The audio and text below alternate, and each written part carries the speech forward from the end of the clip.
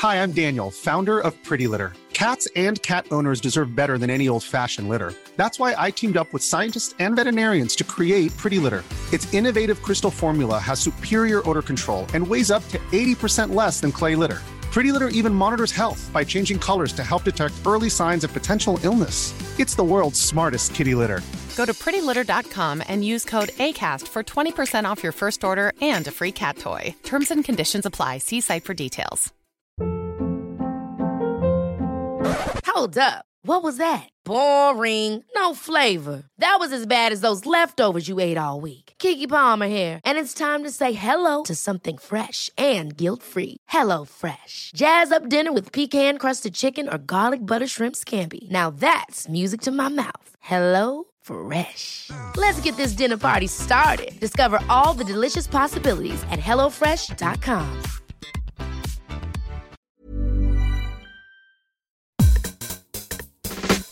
This is Eat, Sleep, Work, Repeat, your favourite podcast about happiness and work culture.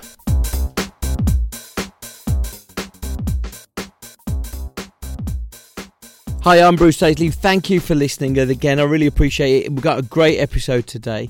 I'll tell you how to stay in touch at the end of the show. But if you do want to leave a review on Apple Podcasts, it's certainly one of the things that most people are getting excited about this year. Lots of new listeners this week. We were featured in the Guardian Podcasts of the Week last week. There was also a piece in the Times on Saturday.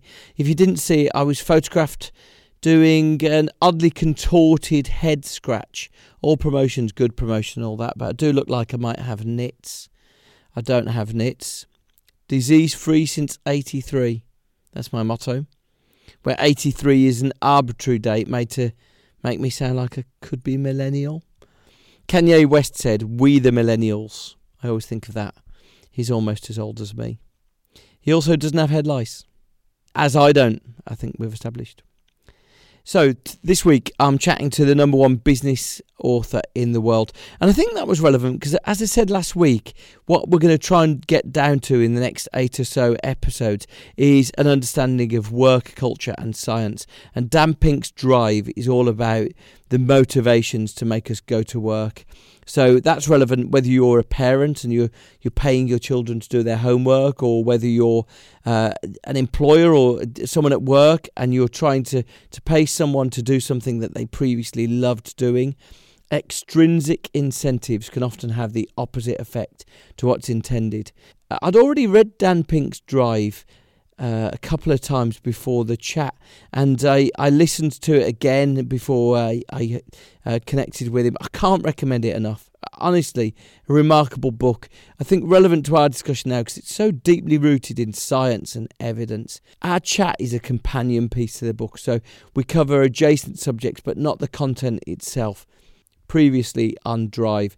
So Drive talks about our motivations and by extension sort of how motivated we feel at work. And it talks about our motivations being governed by three things. Autonomy, and that's being personally able to make decisions and get things done. So think about autonomy next time someone gives you a list of things to fill in on a spreadsheet. Mastery, that's I'm getting better at stuff. And purpose, why am I doing this? Now, Dan, you're going to hear, has changed his opinions on one of those three things since he wrote the book. So it's a very helpful and timely catch-up. Here's some of the things he talks about in the book because they'll help you understand them if you've got some context. So he talks about a company called Atlassian, and they have a Ship It Day, and that's where they try and achieve something in one day, and they try and sort of accomplish it overnight.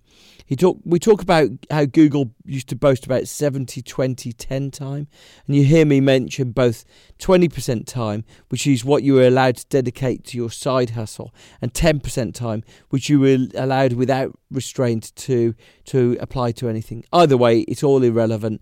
It's like debating the difference between pixies and goblins. None of it ever existed.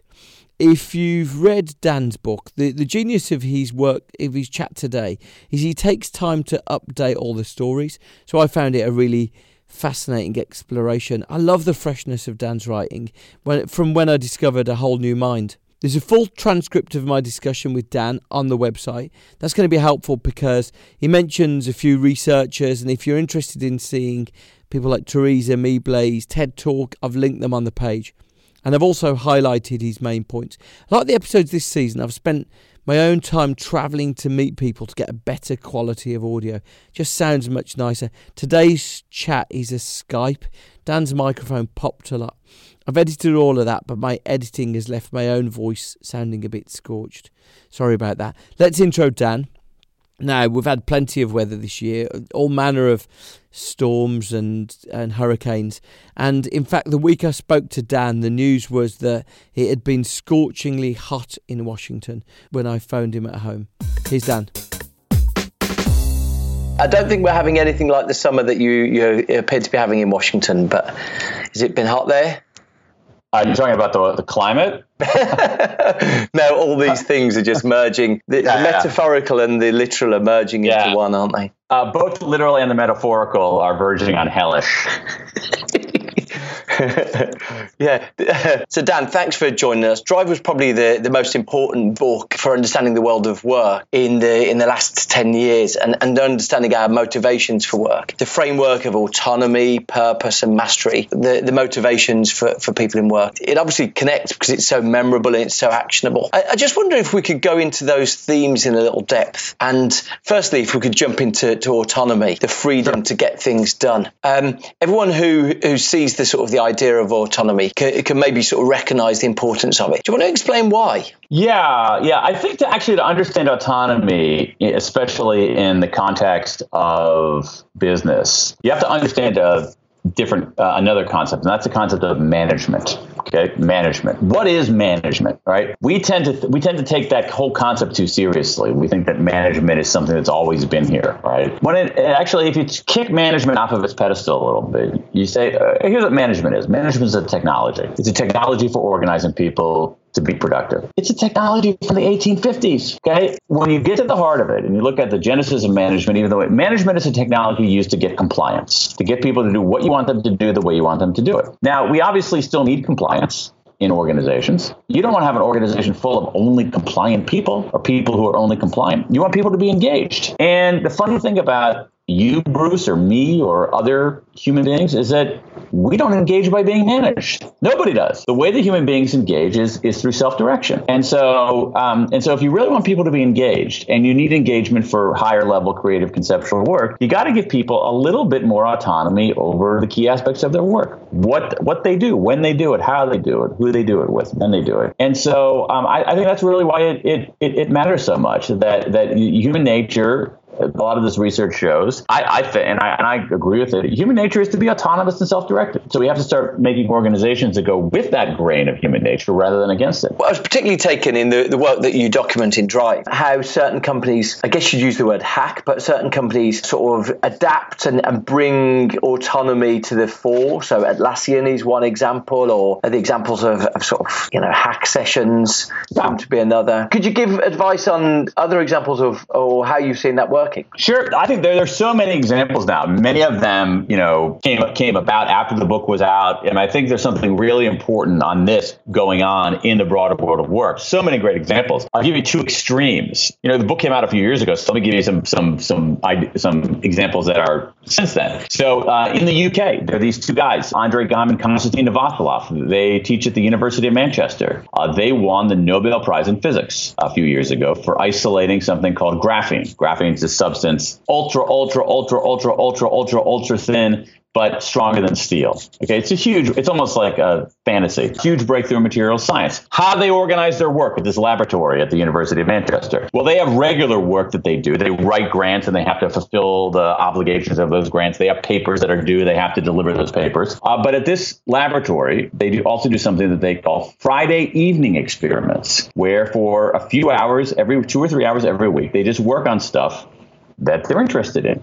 The rules: can't be anything you have funding for, can't be anything where you have a paper due, can't be anything boring. And just a couple of hours every week. And there's a little kind of island of autonomy. And they ended up making their breakthrough on graphene, not in their regular work, but in the Friday evening experiments, in this kind of this, I like to flirt about this island of autonomy. So autonomy leads to the freaking Nobel Prize in Physics and one of the greatest breakthroughs in material science in the last 100 years. But then you have on the other side of it is, one of my favorite examples examples, which comes from a credit union here in the States called Columbia Credit Union. It's a credit union. I think credit unions in the UK. Sort of, yeah. It's like a bank. I mean, people, it's just a nonprofit, and you have members rather than customers, and blah, blah, blah. So there's a young woman there who runs this customer service department. The customer service department has like 6 people in it, mostly just answering the phones. And she says to her team, turns to her boss, hey, boss, I want to do a kind of ship it day like Atlassian does. And her boss says, no way. So she says, oh, God, okay, here we go. So she goes back to the drawing board and she comes up with this idea where she says to her team, here's what I'd like to do. 1 hour every week, leave the phones, go somewhere else.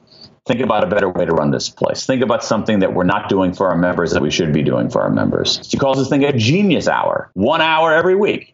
And so if you think about this is what's happening out there is that you have work, okay? Like you got to do your work. You have assignments, you have stuff you need to do, you have deadlines and everything like that. But more and more organizations, large and small, profit and not-for-profit, whatever, are carving out these little islands where people can spend a few hours doing their own thing, doing what they want. And I think that's a really good example of how autonomy can lead to greater productivity, greater innovation. Oh, that's interesting, because I was worried whether in the intervening time that you talked about, whether there'd been a pushback on autonomy. So I saw that Google updated their investors letter a few years ago saying that 20% time had gone. And in fact, I worked for 4 years at Google and I never once heard anyone, engineer or otherwise, talk about it. I mean, in fact, it was once described, we do 10% time. It's called Saturday. Yeah. And I wondered if there'd been a pushback against autonomy. So you think it's actually I don't think it's a pushback. I don't think it's a pushback against autonomy. I think it's basically a recognition. I think there's a recognition that autonomy can lead to greater work.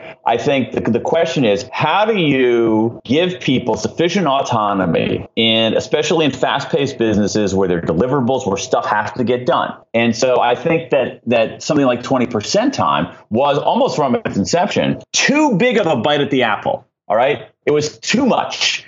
And so what you see now is an array of more modest things. So if you think about this Friday evening experiment, it's like 2 or 3 hours a week. OK, that's not 10%. This other was a credit union. So they work 1 hour. They work 1 hour a week. They have a genius hour for 1 hour a week, and in a 40-hour work week, that's 2.5% time. So I think that what's happening is that it's that autonomy is being recognized, but how it's being operationalized is a little bit more modest. I mean, as you know, Google pulled back from that 20% time, and very few companies do 20% time now. You have some who are doing things akin to 10% time, but what you see more companies doing more modest things, a ship it day, a genius hour, Friday evening experiments, a freestyle Friday, rather than these something much more audacious. Because the thing that really struck me was autonomy was the thing that was most assailed in the time since you've written Drive by the sort of the growth of email. Like the one thing that seems to leave all of us feeling powerless now is these 300 emails that we're getting a day. And I just wondered whether, autonomy was the sort of thing, that freedom to experiment was the sort of thing that might be being squeezed out. Is there anything that you think we can do to push back on just the march of digital demands on us? No, I think what we have to do is that we have to recognize that we are in charge. Our devices are not in charge. Our email is not in charge. We are in charge. And what I have become is I've become a bit more ferocious proponent of both simplification and prioritization. So what do I mean by that? So one idea is something called, so I have it here. I'm talking to you from my office over there. I have a whiteboard right there. I mean, we're on audio, but you can see it right there. Okay. And it says what's my MIT for today? Most important thing. All right. So you set your priority. What's my most important thing? Do that first. Don't check Twitter. Don't check my email. Do my most important thing. Set priorities. The other thing, which you see in high performers, is that they will dedicate a certain amount of time each day, literally, to reading.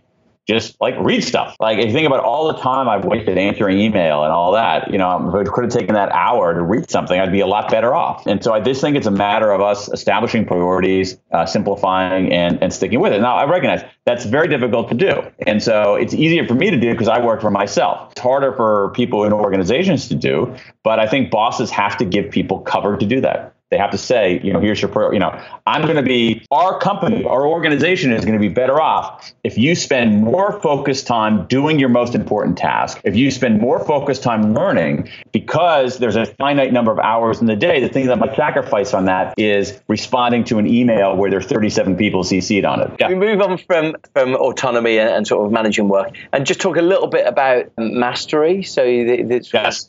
How do you see mastery and getting better at things? How do you see that best exemplified in modern working environments? Yeah, I mean, I think one of the things to understand here is on mastery is the research. And I think the best piece of research to come out on this was from maybe 6 years ago, from Teresa Mabile at Harvard Business School, where the way she did the research I thought was really interesting. She got it's all done in North America, but she got several hundred people at these North American organizations to receive an email at the end of every day. And the email said, how was your day? Were you motivated or not motivated? And so what she got, and so people would answer the email, hey, today I was motivated because of this, today I was not motivated because of that. And so she collected these things from several hundred people more than a year. It's basically, think about 12,000 daily diary entries of are people motivated or not on the job. She crunched the numbers. The single biggest motivator by far was making progress in meaningful work. The days people were making progress were the days they were motivated. Now, so I think that the evidence here is really powerful. How are organizations getting better at doing this? I think there are a couple of interesting things going on. Number one is that ever so slowly, they are improving the feedback mechanisms inside of firms. So the only way you know whether you're making progress is if you're getting information on how you're doing. Truth be told, annual performance reviews are not an effective way to give people feedback on how they're doing. They're a joke. This is why. I mean, this is remarkable. I would not have thought this was possible when I wrote the book. Adobe got rid of formal performance reviews. Accenture got rid of formal performance reviews. GE got rid of performance reviews. And so now there's this search. I don't think the problem has been solved, but there's a search inside of companies for how do we give people rich, regular, robust, meaningful feedback to help them make progress, to help them achieve mastery. I don't think that problem's been solved, but I do think people understand the diagnosis a lot better, and they're making good faith effort to move towards solutions. That learning mentality, that sense of continuous improvement is actually a really desirable thing. I was reading a good bit about seeking systems, which is sort of a bit of work by Jack Pansep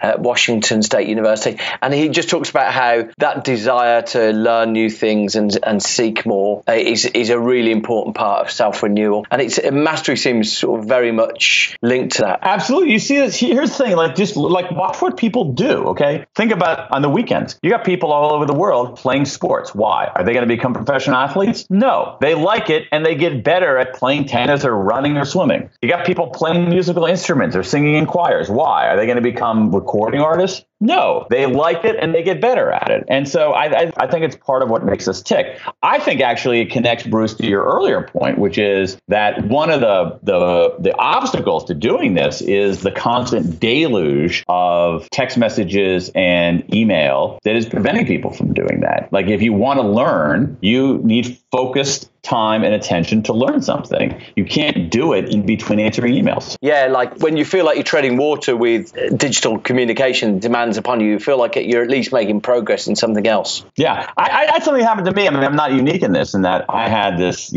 like a lot of times I deal with my email like this. If I can answer it immediately, I do. If not, I put it into another folder and I try to do it in batches. That's one of my maintenance things. So put it in a certain email folder and I'll then answer it in batches. So I'll sit, when I'm completely fried and I'll try to do it, or if I'm traveling, I'll do it on an airplane or something like that. A few weeks ago, I inadvertently and permanently deleted that folder. Okay. There wasn't a huge number of email in there, but there were like 50. I just lost them, couldn't retrieve them. And you know what? World didn't end. Could I sort of just take us on to the sort of the third part of the themes, which is purpose? And I just wanted you to help really sort of answer that question, because that's the one that I think we've heard most of in the last Interesting.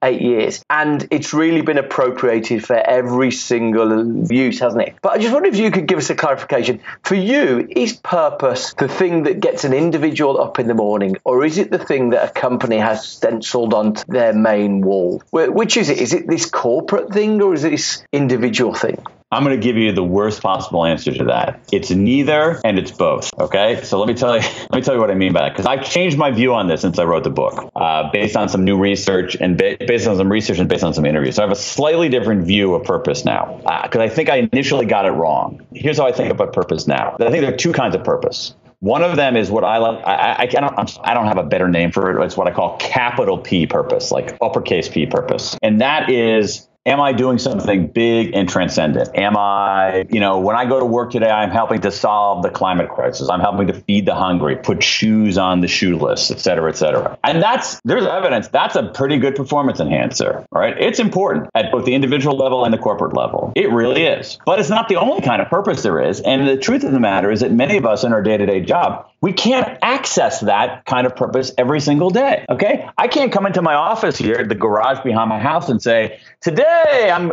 playing a role in ending dependence on fossil fuels. It's like I'm doing something more mundane. I'm going to write a book. I'm going to write this chapter, And so I think that the other kind of purpose that's important is what you can think of as lowercase, small p purpose, lowercase p purpose. And that's simply this. Am I making a contribution? That's it. If in a corporate setting, if I didn't show up to work today, would anybody care? Would anybody notice? Would something not get done? Did I make, Bruce's life, did I help Bruce out because he was in a pinch and I helped him out? I made a contribution. By doing that, I didn't end world hunger, but I made a contribution to Bruce, and if I didn't do that, things would have been less good. There's some great research about cooks, that when you allow cooks to see, like cooks in a cafeteria, when you allow cooks to see the customers, the quality of the food improves. They're not feeding like destitute people. They're feeding, middle-class people in Chicago or Boston or London, getting their lunch. But when they can see the customer, the quality of the food improves. Why? Hey, I'm making a contribution. I'm making this cheese omelet and someone's going to eat it. I want it to be good because someone's eating it. And so that's how forgive the long-winded response, but that's the way I think about purpose now. Capital P and small p. Am I making a difference? And that's important, okay, if you can do that. But also day to day, am I making a contribution? And that's also really, really important. And I think that when you look at the company level, to go to your initial question, there is something to be said for having the fact that the purpose is stenciled on the wall is less important than if it's kind of imbued in the airstream, okay? But also if you're a leader in an organization, just letting people know they made a contribution, letting people know that if they didn't show up, we would miss you, letting people know that if hey, you didn't come to work today, something wouldn't have gotten done is also really important and is a form of purpose. So I've changed my view on this because I think that a lot of times when we see the word purpose, it's such a muscular, majestic kind of word that we think it only means this big kind of purpose. But in fact, that other kind of purpose is just as important. So you've helped at least enrich it, if not, because that's used for so many different things now, isn't it? Finally, when we're trying to make sense of work, I've seen you talk about there's a big thing where people at the end of their career will be proud of the things they initiated, not the things that they responded to, which I think is sort of what you hinted at along the way there. Is there any way that we can balance that more? I mean, probably just being aware of it is an important step, isn't it? I agree with you. I think being aware of it is an important step. I also think it's basically, it's an architectural problem in our lives. And so you have to build your life the way that you want it built. And so it's if you have a hole in the roof, fix the freaking roof. Okay. That's an architectural problem in your house. So if you have a hole in the roof and that it's you're spending too much time responding to things, solve that problem. Tell your boss, you know what? I'm not able to do my best work under these kinds of conditions. Put it on an autoresponder saying, I try to read every email, but I'm sorry, I just can't reply to every email. Put some kind of boundaries on your work. It's hard. All right. I don't want to be simplistic about it. It's hard to do. You got to ask the most important question in life, which is compared to what? All right. Is it hard to put those kinds of boundaries, have time where you can do focus heads down work, you can do focused learning? Is that hard to do? Yeah, it's hard to do. But is there a cost? But compared to what? Compared to the cost of spending your days, your weeks, your months, your years, your life, simply responding to email rather than doing your best work? That's a bigger cost. And so, and what I think the key here in organizations is you need bosses who understand this and give people cover. One of the things that you see, in some of the work of someone like Bob Sutton at Stanford and others is that one of the things the best bosses do is that they have their employees' backs. If I'm Bruce's boss and Bruce doesn't respond to Mary's email and Mary is hacked up about that, I have Bruce's back. And I say, you know what? That's cool. Bruce was so busy doing something else that was more important. Sorry about that. He has to prioritize.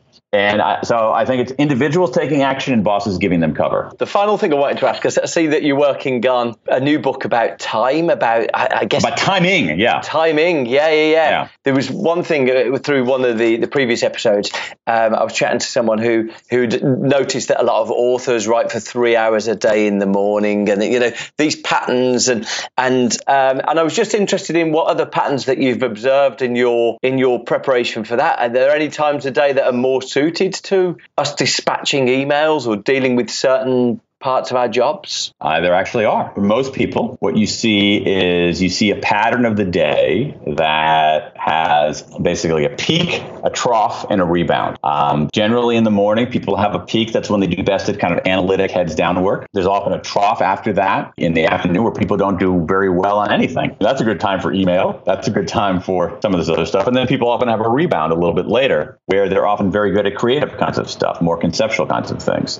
Now, that's a pattern that holds for about 3/4 of the population. The other quarter of the population actually runs the other way. So if you have people who are, the metaphor in the world of chronobiology is larks and owls. Now, the truth is most people are in the middle. Most people are neither larks, hardcore larks or hardcore owls, but about 1/4 of us are pretty owly. And so if you're an owl, it goes the other way. So if you're an owl, do your kind of creative work in the morning when you're a little bit more groggy, you have fewer inhibitions, slide through the afternoon trough and do your heads down focus work later in the day. I'm a middle guy. So I abide by that because I when I write books, I come into this office and in the morning and I got my MIT right there. I have my MIT on the board and I turn off my phone and I close out my email and I give myself a word count I have to hit. And I am not allowed to do anything else until I hit that word count. Sometimes I hit my word count by 11 in the morning. Sometimes I don't hit it till 4 in the afternoon. Those are bad days. When were you expecting the book, Dan? January in the United States, January in the United Kingdom. It's called When, The Scientific Secrets of Perfect Timing. I really appreciate your time today. Thanks, Bruce. It was fun. Immensely grateful. Thank you, Dan. All right. Thank you so much. Bye. Life is full of what-ifs. Some awesome, like what if AI could fold your laundry? And some, well, less awesome, like what if you have unexpected medical costs? United Healthcare can help get you covered with Health Protector Guard fixed indemnity insurance plans. They supplement your primary plan to help you manage out-of-pocket costs. No deductibles, no enrollment periods, and especially no more what-ifs. Visit UH1.com to find the Health Protector Guard plan for you. Ever catch yourself eating the same flavorless dinner 3 days in a row? Dreaming of something better? Well, HelloFresh is your guilt-free dream come true, baby. It's me, Keke Palmer. Let's wake up those taste buds with hot, juicy pecan-crusted chicken or garlic butter shrimp scampi. Hello Fresh. Stop dreaming of all the delicious possibilities and dig in at HelloFresh.com. Let's get this dinner party started. Life is full of awesome what-ifs, and some not so much, like unexpected medical costs. That's why United Healthcare provides Health Protector Guard fixed indemnity insurance plans to supplement your primary plan and help manage out-of-pocket costs. Learn more at UH1.com. If you have got 20 minutes, watching the Theresa Meebly video about the progress principle I've linked to at the website is really helpful. You can find that at eatsleepworkrepeat.fm. People basically say they're happy at work if they feel like they've made progress in meaningful tasks. It's pretty clear to me that the big issue that we've got at work is reducing internal emails. Emails with customers are fine. Internal emails are what are killing work. We need a methodology to do just that.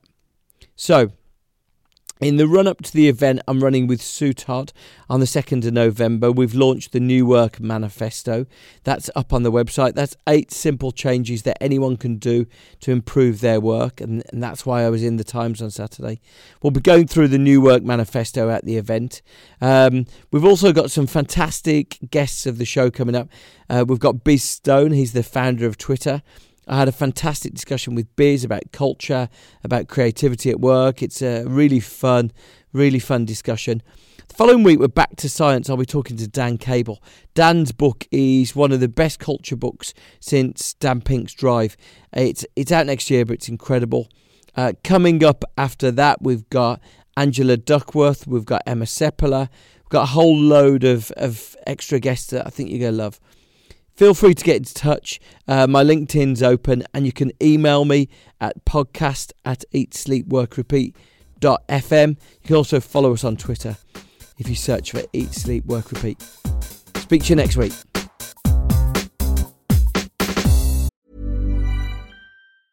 Hi, I'm Daniel, founder of Pretty Litter. Did you know cats tend to hide symptoms of sickness and pain? I learned this the hard way after losing my cat, Gingy. So I created Pretty Litter, a health monitoring litter that helps detect early signs of illness by changing colors, saving you money and potentially your cat's life. Pretty Litter is veterinarian developed, and it's the easiest way to keep tabs on your fur baby's health right at home. Go to prettylitter.com and use code ACAST for 20% off your first order and a free cat toy. Terms and conditions apply. See site for details. Ever catch yourself eating the same flavorless dinner 3 days in a row? Dreaming of something better? Well, HelloFresh is your guilt-free dream come true, baby. It's me, Keke Palmer. Let's wake up those taste buds with hot, juicy pecan-crusted chicken or garlic butter shrimp scampi. Hello Fresh. Stop dreaming of all the delicious possibilities and dig in at HelloFresh.com. Let's get this dinner party started. Imagine the softest sheets you've ever felt. Now imagine them getting even softer over time. That's what you'll feel with Boll & Branch's organic cotton sheets. In a recent customer survey, 96% replied that Boll & Branch sheets get softer with every wash. Start getting your best night's sleep in these sheets that get softer and softer for years to come. Try their sheets with a 30-night guarantee. Plus, get 15% off your first order at bollandbranch.com. Code BUTTERY. Exclusions apply. See site for details.